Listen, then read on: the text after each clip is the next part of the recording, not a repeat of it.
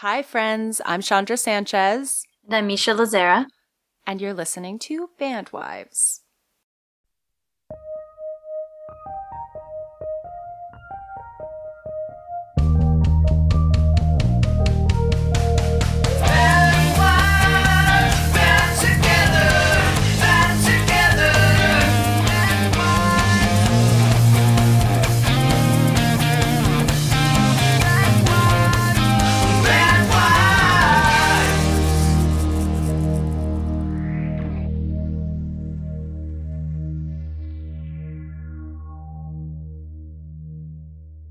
We're recording. We're live. Hi. We're live here. Always too loud. I think you're just right. Thank you. Yeah.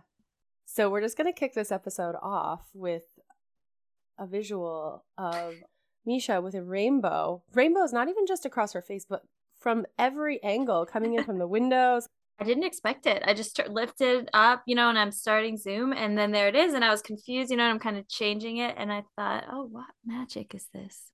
Do you feel magical? Absolutely. I feel like it's a gift from the sun gods. I don't know. It's pretty. It's making me feel perfect autumn. Your flannel is making me feel perfect autumn. Oh, you mean my flannel of neglect? I just literally rolled out of bed and threw on to take the dog out this morning.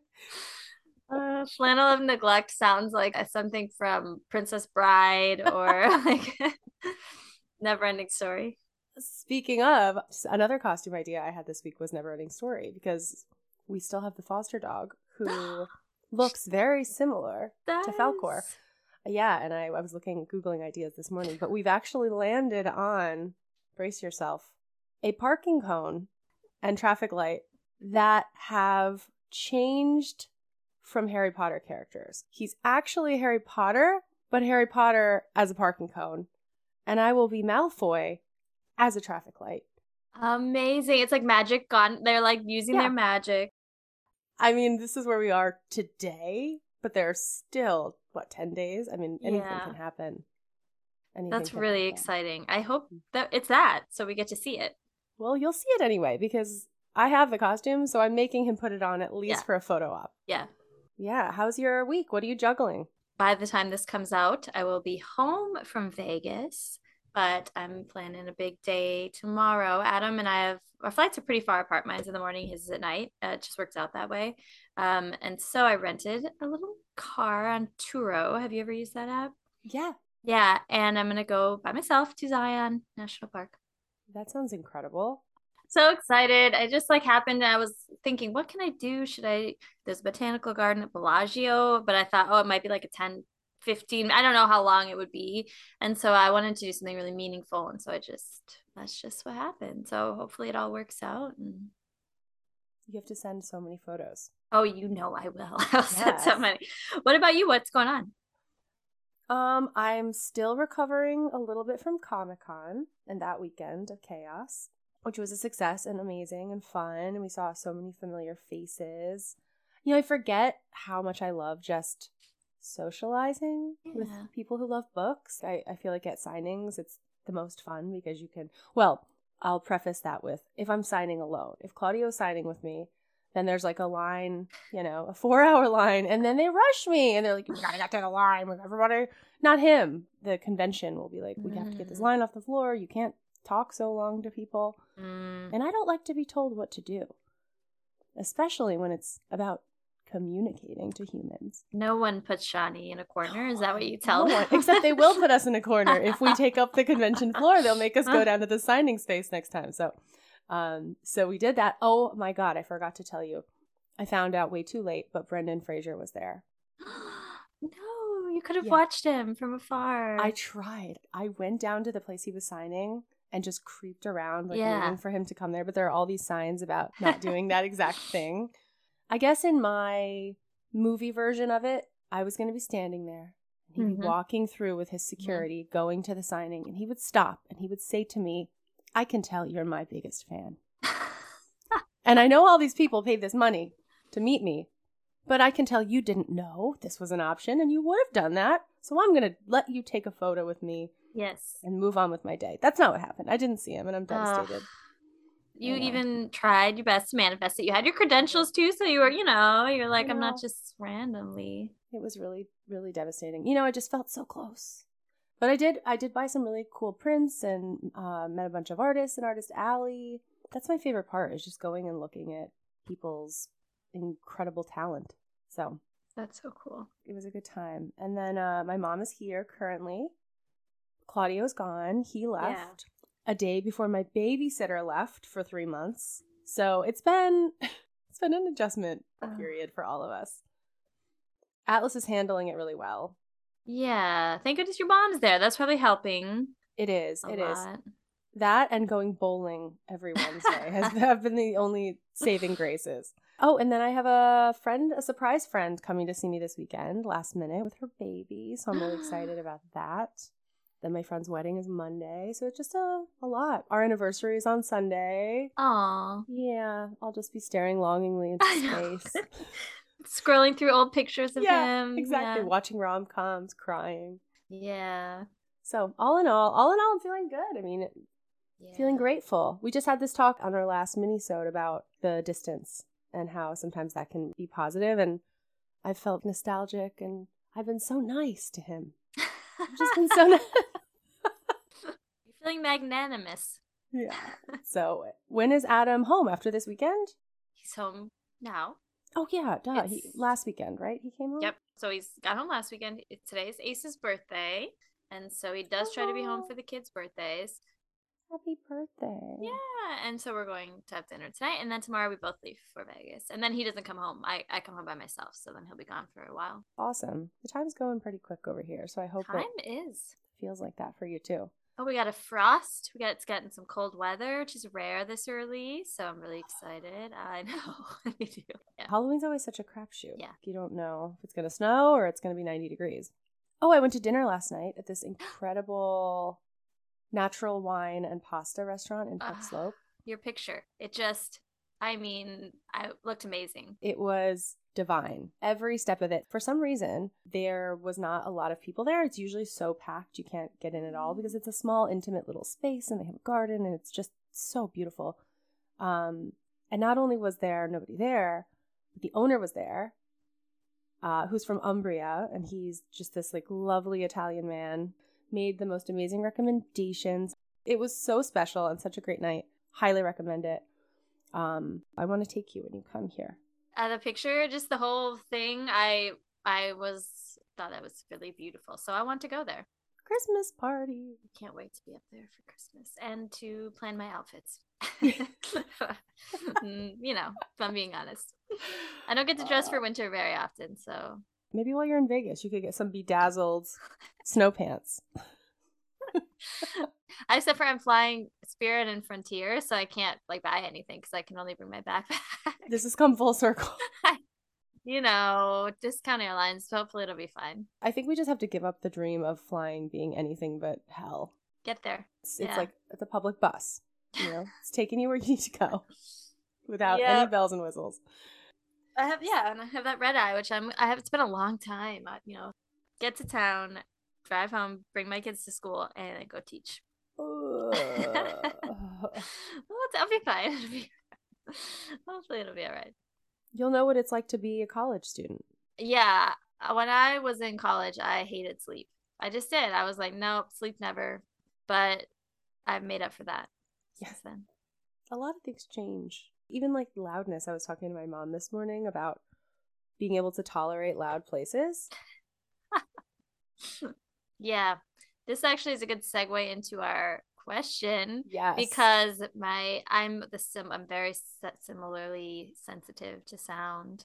And I feel bad sometimes with my, the two boys are getting really big and they will wrestle and play and be wild in the house. And I hate to be constantly being like, shh. But I also think that the living room is not, for me personally, the living room is not the place for that. But we have a yard or their bedroom. And so, but Adam sometimes will say, they're just having fun, they're playing. But it's really hard for me when they're wrestling or hollering. Especially when the dads are involved. And it's always at 9:00 p.m. Yes, I know. I'm like, no, it's bedtime. Calm games. I'm going to throw out our question so we can jump right in because that's a great lead in. Our question today is, would you say your parenting styles differ from your spouse's / how you were raised? And in what ways are they different?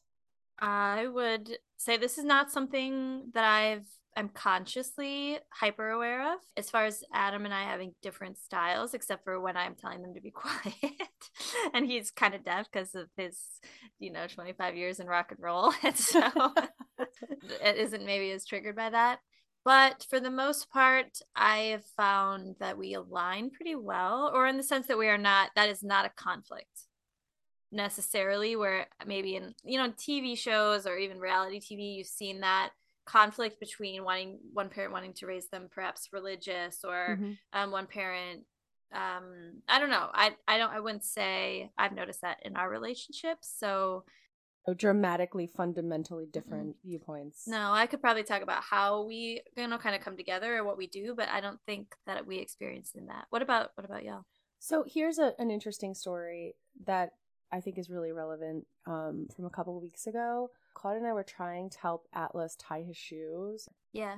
It's the same age, not there yet. And so I'm like, I'm sitting down where, we're working with him to try to, figure it out. And he's like, well, I have shoes with Velcro. And I'm like, yeah, but this is a life skill that you're going to need, right? And then there was a moment where we were talking about how if our parents, I know that my dad would have said, like, you got to learn how to tie your shoes. If your shoes come undone, people are going to make fun of you. They don't know how to tie your shoes. You're like, you have to ask your teacher for help. And not in like, right, I'm terrorizing you, but just like a cutesy whatever. It's super benign, but my immediate reaction is always like, get away from the fear of other people's opinions. Yeah. We teach kids, or we're taught as kids, not even consciously necessarily, that you should do things because if you don't, the world will not accept you. Something as simple as like, go take a shower. You don't want to be the stinky kid. I say this to my son all the time. Like, go take a shower. You got to take a shower because you're the stinky kid. And then like, nobody wants to be around the stinky kid. Well, that's true. But you should take a shower because you want to take care of your body and you want to take care of yourself and you want to feel good and like feel confident. So I think those kinds of things we don't differ on, but we're learning how to do together because we just didn't, that wasn't really something that, that was part of the consciousness necessarily when we were kids. And just like instilling confidence and explaining that the reasons you learn things, the reasons you want to have these skills are for you, not for anybody else. Yes.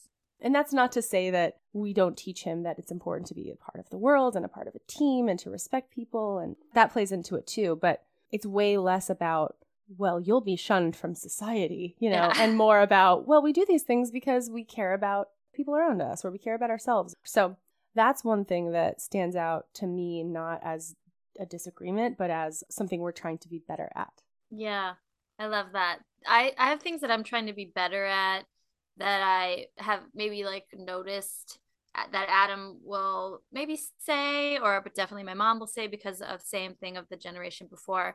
For a big thing for me is the body image, because I struggled so much with that. So when I hear even something like, oh, I ate too much, I'm so full, even something like that, and that's something that I'm trying to get away from and just be like, that was a good nourishing meal and I'm really grateful for it, and not make it about like shaming ourselves for eating at all, because I feel like I will hear people say that regardless, just as it's like a thing to say when you eat, to maybe excuse eating. For sure. I don't know. And so, and then the body image thing and the way we look, and I really had to push back. And I think it's not just something that is learned in the home, but it's learned in the culture. And I'll say, you eat what you need for your body to feel good. Everyone has a different weight and there's nothing wrong with the different weights, and so it's just like, really, those are the kinds of things, just like tying a shoe or, like we have to reframe how we're approaching it as a family, as a culture. Recognizing diversity in every sense of the word, and that's not something to be feared. Yes. These are things that are naturally occurring differences, different experiences. Some of us need 2 hours of sleep every night. Some of us need 10, just the things that we need are different. And so the most important thing that I think as a parent to teach is being able to self-regulate and advocate Yeah. What is specific to you? How much sleep do you need? What do you like to eat that makes you feel energetic and healthy? You know, Yeah. there's no one way to do life. Yeah. You know they're going to be confronted with those things. Mm-hmm.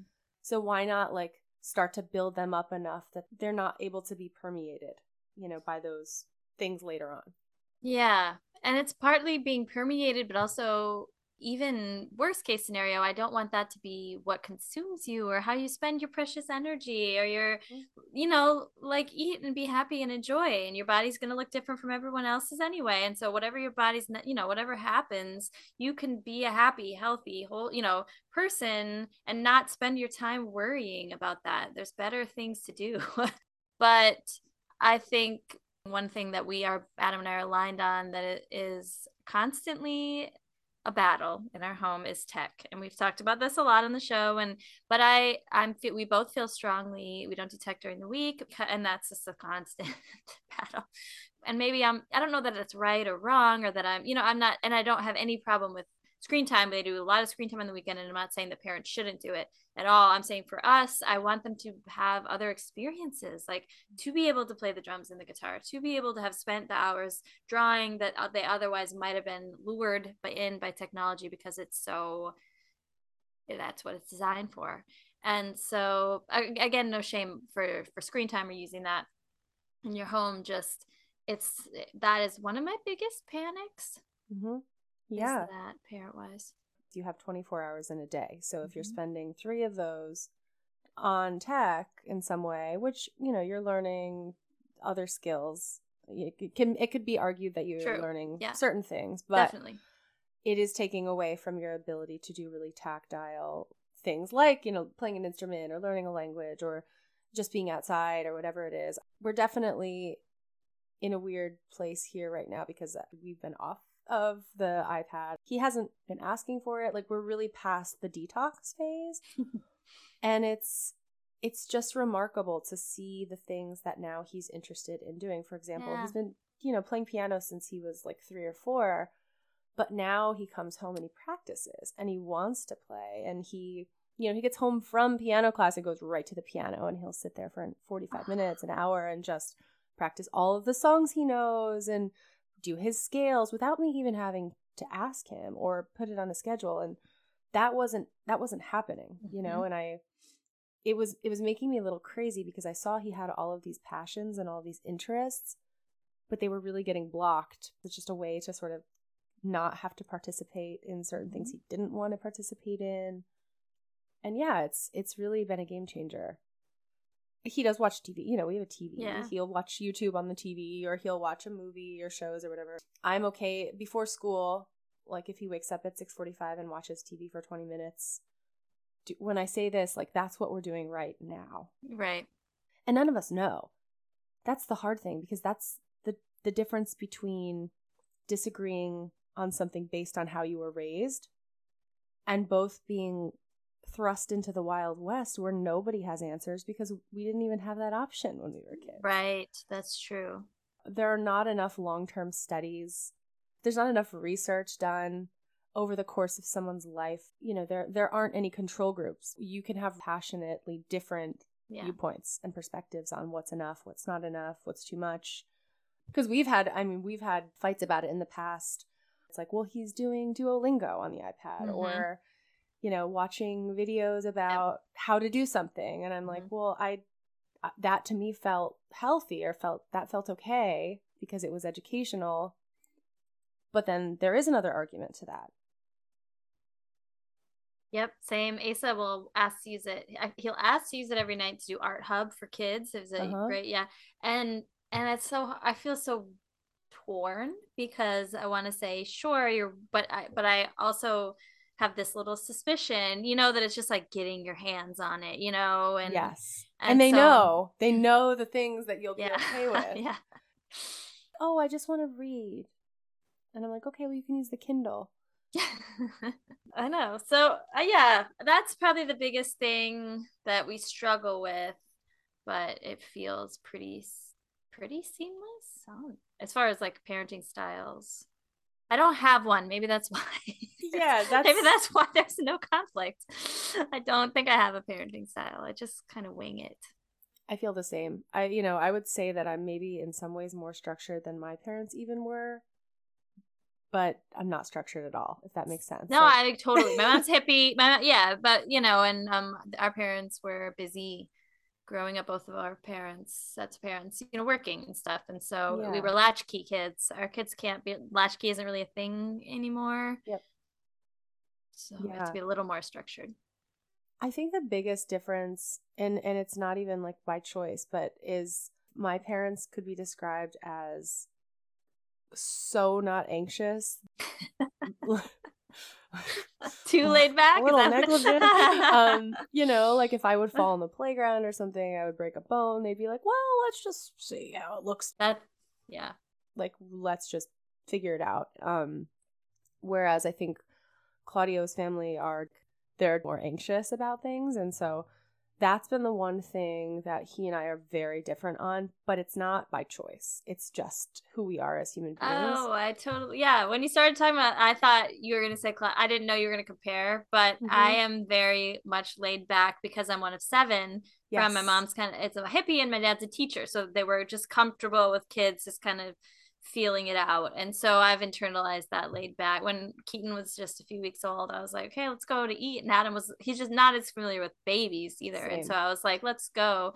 And he was a little anxious, but we've just, with 3, if you just kind of... it gets like less and less, I'm sure. Yeah, they just come out with us everywhere. When you have a big family, you've seen it all. So I think that's probably why my parents were not that reactive, because they came from big families, and then growing up with 60 cousins running around, like kids everywhere. Same.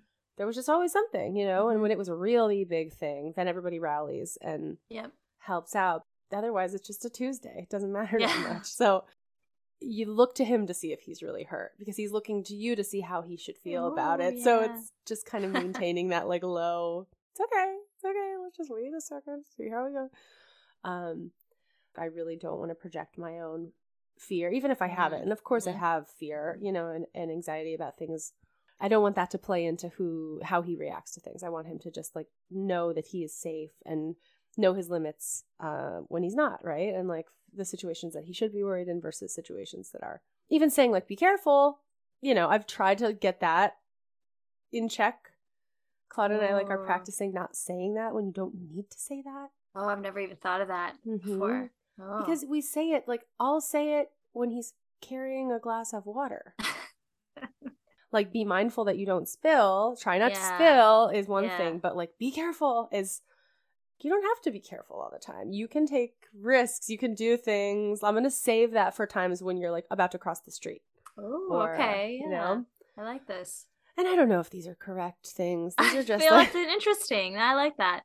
I definitely project. I need to know I'm doing it because Keaton's 13, and because I felt this might even be made up. Who knows what stories we tell ourselves, but like because I grew up in such a small town in rural Minnesota, I felt that in the 90s, I didn't know what directions life could even take. I didn't have like a kind of a broader scope necessarily, but partially probably because the internet wasn't around. We didn't really even have it in my house growing up. So with my kids, I'm telling Keaton, you can be anything you want to be. But what is it? And how are we going to get there?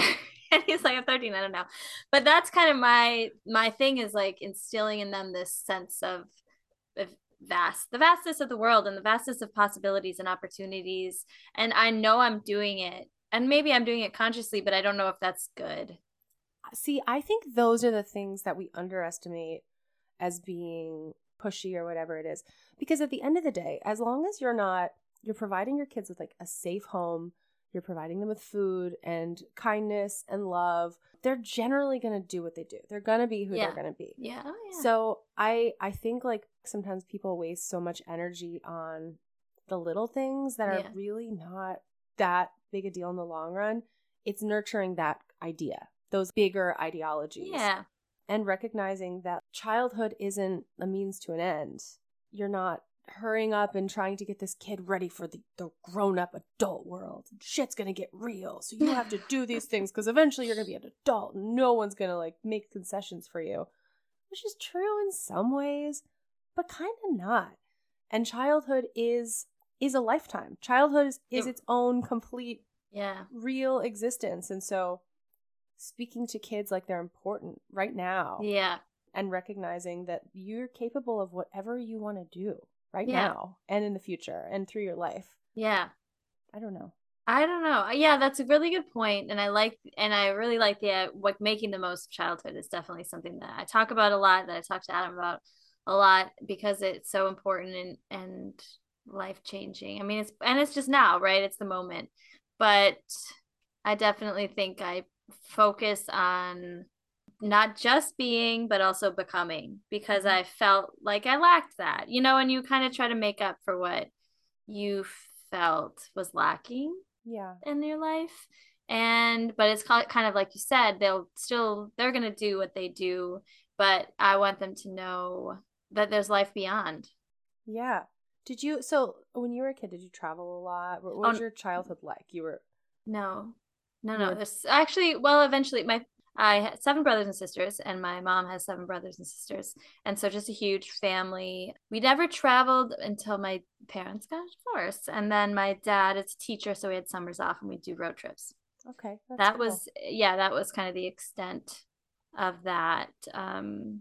DC, New York, all over the country, really, Colorado, Wyoming. So that was the travel road trips. It's amazing now, like just at like a baseline level is how different a childhood like our kids are going to be having. Oh, I know. Without even really trying. That's a part of it too, where it's like the world doesn't have to feel so small. Yeah. I think they're already a little more aware of how vast things are than we were. Certainly, like Claudio's family, they didn't really travel at all when he was little. They don't love traveling so much. And so I think when he started doing it for work, it was like, whoa, holy moly. And it's really grown. It's changed with his worldview. I think he stopped putting limitations on himself because of that. At some point it was just like, oh, I can really do whatever I want to do. Yeah, I don't know. I think that watching your parents do those things, because we can tell them whatever we want. We can tell our children whatever we want. You can tell anyone whatever you want. And out the other. It's like when they're ready, maybe they'll listen to it at some point. But setting that example is a different story.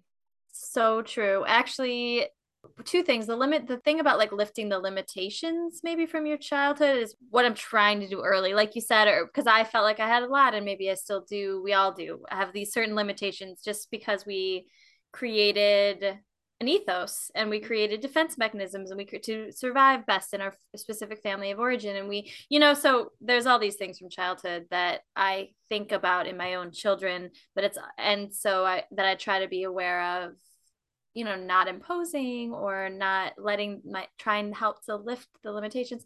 But at the same time, it's like you said, I definitely believe that no one can learn anything until they're ready. I see it with my students, and I see it with myself big time, and in my relationship and with my family and friends. Like I probably heard things in school, for example, that would have been really useful for me in my writing or in my career.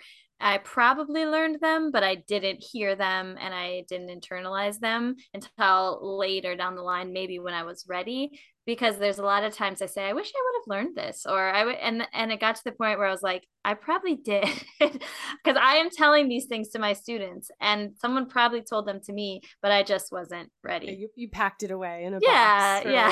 Or just tossed it out, like in and out. And so I think that's just human nature. It is, and it's frustrating. I understand where like my parents came from when they were like, take it from me. Yeah. That is one thing that Adam does a lot. He really is like, I learned this. He's telling Keaton, I learned this the hard way. And Keaton's like, Claude does the same thing. I'm like, he doesn't care. It's really endearing what you're trying to do here. And I get it. But that is so true. Yeah. And then when Adam does it, I'm like, he's right. He's obviously right. Or like maybe not, because we all need to know different things. We don't even necessarily need to learn the same things the same way anyway. Yeah. So Just imparting all this information and knowledge and wisdom that will be completely irrelevant when they literally are glued to computers in 10 years. Yeah, or Keaton will be like, Mom, I wasn't raised in the middle of nowhere in rural, it's not the middle of nowhere. I actually love it. It's beautiful. I wasn't raised in rural Minnesota in the 90s. Okay, I understand how the world works. And I'll be like, but do you? I can't wait to see. I mean, only time will tell how we're doing. I've definitely come to peace with the fact that as a person, I have limitations, and I am not like Mother of the Year. I do not feel that I deserve that title. I don't mind that I don't deserve that title. I've put up a lot of boundaries around what the culture says that mothers should do and be that I feel are insane or unhealthy or problematic. And so if that's what makes a good mother, this cultural definition of mothering, then I would say I'm not a good mother. But I hope that by being a good person, I can be a better example for them. You are Mother of the Year. You're fantastic, Mom. Are you kidding me? You're throwing birthday parties. You're doing all the things. You're loading them up and giving them experiences. And I mean, it doesn't get better than that, truly. And like letting them flourish. And I mean, the ability to shut out what the world is telling you have to do, because the world is also giving so much conflicting advice. Yeah. Every second of the day. I read, not to go off on a tangent while we're about to like wrap this up, but there was an article about how dads have fewer friendships. Something is changing in, the world of men, where they have way fewer friendships, like solid friendships, than they did 10 years ago. It was like 40% less, which is like a big number. Yeah. But being who I am, my gut reaction was maybe it's because now they're expected to do more at home. Whoa, that gave me goosebumps. And it said something insane, like men used to have 10 close friends. Same. I don't feel like that's a standard thing for somebody to have 10 people on speed dial. And I was just like, well, who would have time to nurture 10 intimate relationships with friends? And guess what? It's people who had no other responsibilities at home or in their lives or with their children. So I think as the culture of dad, of what a father is, has changed so much, and now we have husbands who play like equaler roles at home and with their kids, of course they're going to have fewer friends. Welcome. So I thought that was interesting, because everything that we see is like, oh my gosh, now there's like a war on men's friendships, but it's a result of something else that's been screwed up for so long. So I think just advice and taking articles and taking life with a grain of salt and saying, you know what, this is what's working for me. It feels right in my gut. Everybody's okay. Everybody's healthy. We all, including the parents, are feeling good. Then you know you're doing something right. Yeah, I love that article. I love that take. It's really interesting. And, and that's something like the Jezebel, I feel like, or Miss Magazine would cover the the feedback, kind of, you're seeing the headline and then you're writing this think piece that you just said. So good idea. I'm reading this book called it's called Already Free by Bruce Tift, and it's a comparative analysis of Buddhism and psychotherapy. But it's just like what you said. It's kind of this levity. He's in one of his examples of an exercise is, what if you tell yourself there's nothing wrong with you and that you have no problems? What would that look like? What if you just did it? And then he says people sometimes are kind of confused, or they're saying, no, I could never do that. But he's saying, like, what if you just lightened up a little and looked at your life and you said, I'm not a problem, and I don't have problems. And now obviously there are some problems, but according to Buddhism, even if you're, unwell, or if there are other conditions that don't meet happiness, that you just accept them and you say that that's what's reality, and so that's okay right now. And so it just reminded me of what you just said about, that it's okay. It's okay. There are things that are happening, and it's all gonna be all right. Yeah, your mind is really powerful, and telling yourself that it's okay sometimes is all you need to do. One of the things that already free that kind of blew my mind and made me think about the Real Housewives was it always comes back to the Real Housewives. Yeah. Part of his theory is, why do we love these dramas in our life? Why do we continue to tell these stories that create this tension, whether they're true or not? He says, as you know, as a therapist, they're often less reality than sensory reality. They're actually narrative reality, a story, right? And so he's saying it's because we love drama. It's interesting to watch. Yes. I mean, thinking about this podcast even, right? I was thinking about what it must be like to be like a listener. I mean, I'm a listener of many podcasts, so I know what it's like. I am actually a listener. There is a dramatization to everything. I'm not like wasting sleep over here thinking about 90% of the things that we talk about. It's like an observation that turns into a story tell. Yeah. That's what humans do. We go to dinner and we tell each other stories about our week, things that are going on. It's so innate in us. You know, obviously the juicier the better. Like the more dramatic and gossip filled, people love that. But even just the context of asking your partner, like, what'd you do today? They're not going to be like, I went on a rocket ship and I saw Mars. It was incredible. They're going to be like, I had a sandwich. And, you know, we're fascinated with rocket ships to Mars. Yeah. I like the sandwich story better, honestly. Yeah. No, it's like we have experiences, and our experiences are more or less neutral in the sense that they're just happening. And then sometimes, and then we ascribe commentary. So the commentary is potentially positive or aggressively negative, or and there are things that are not as positive, obviously, that in our cultural language, but all things are just experiences at their base. That's kind of something made me think about, you know, consciously talking about parenting and its ups and downs and what we're doing is really pulling out the commentary of just regular occurrences. And sometimes you might, you know, contradict an idea you had last week, but yeah, you know, it's figuring it out together. Yeah, I do feel that a lot of the time, specifically with having a partner on the road or away from home, it's the partner who's home who gets to have the say. That's true. You know, because you're the one consistently parenting through those moments.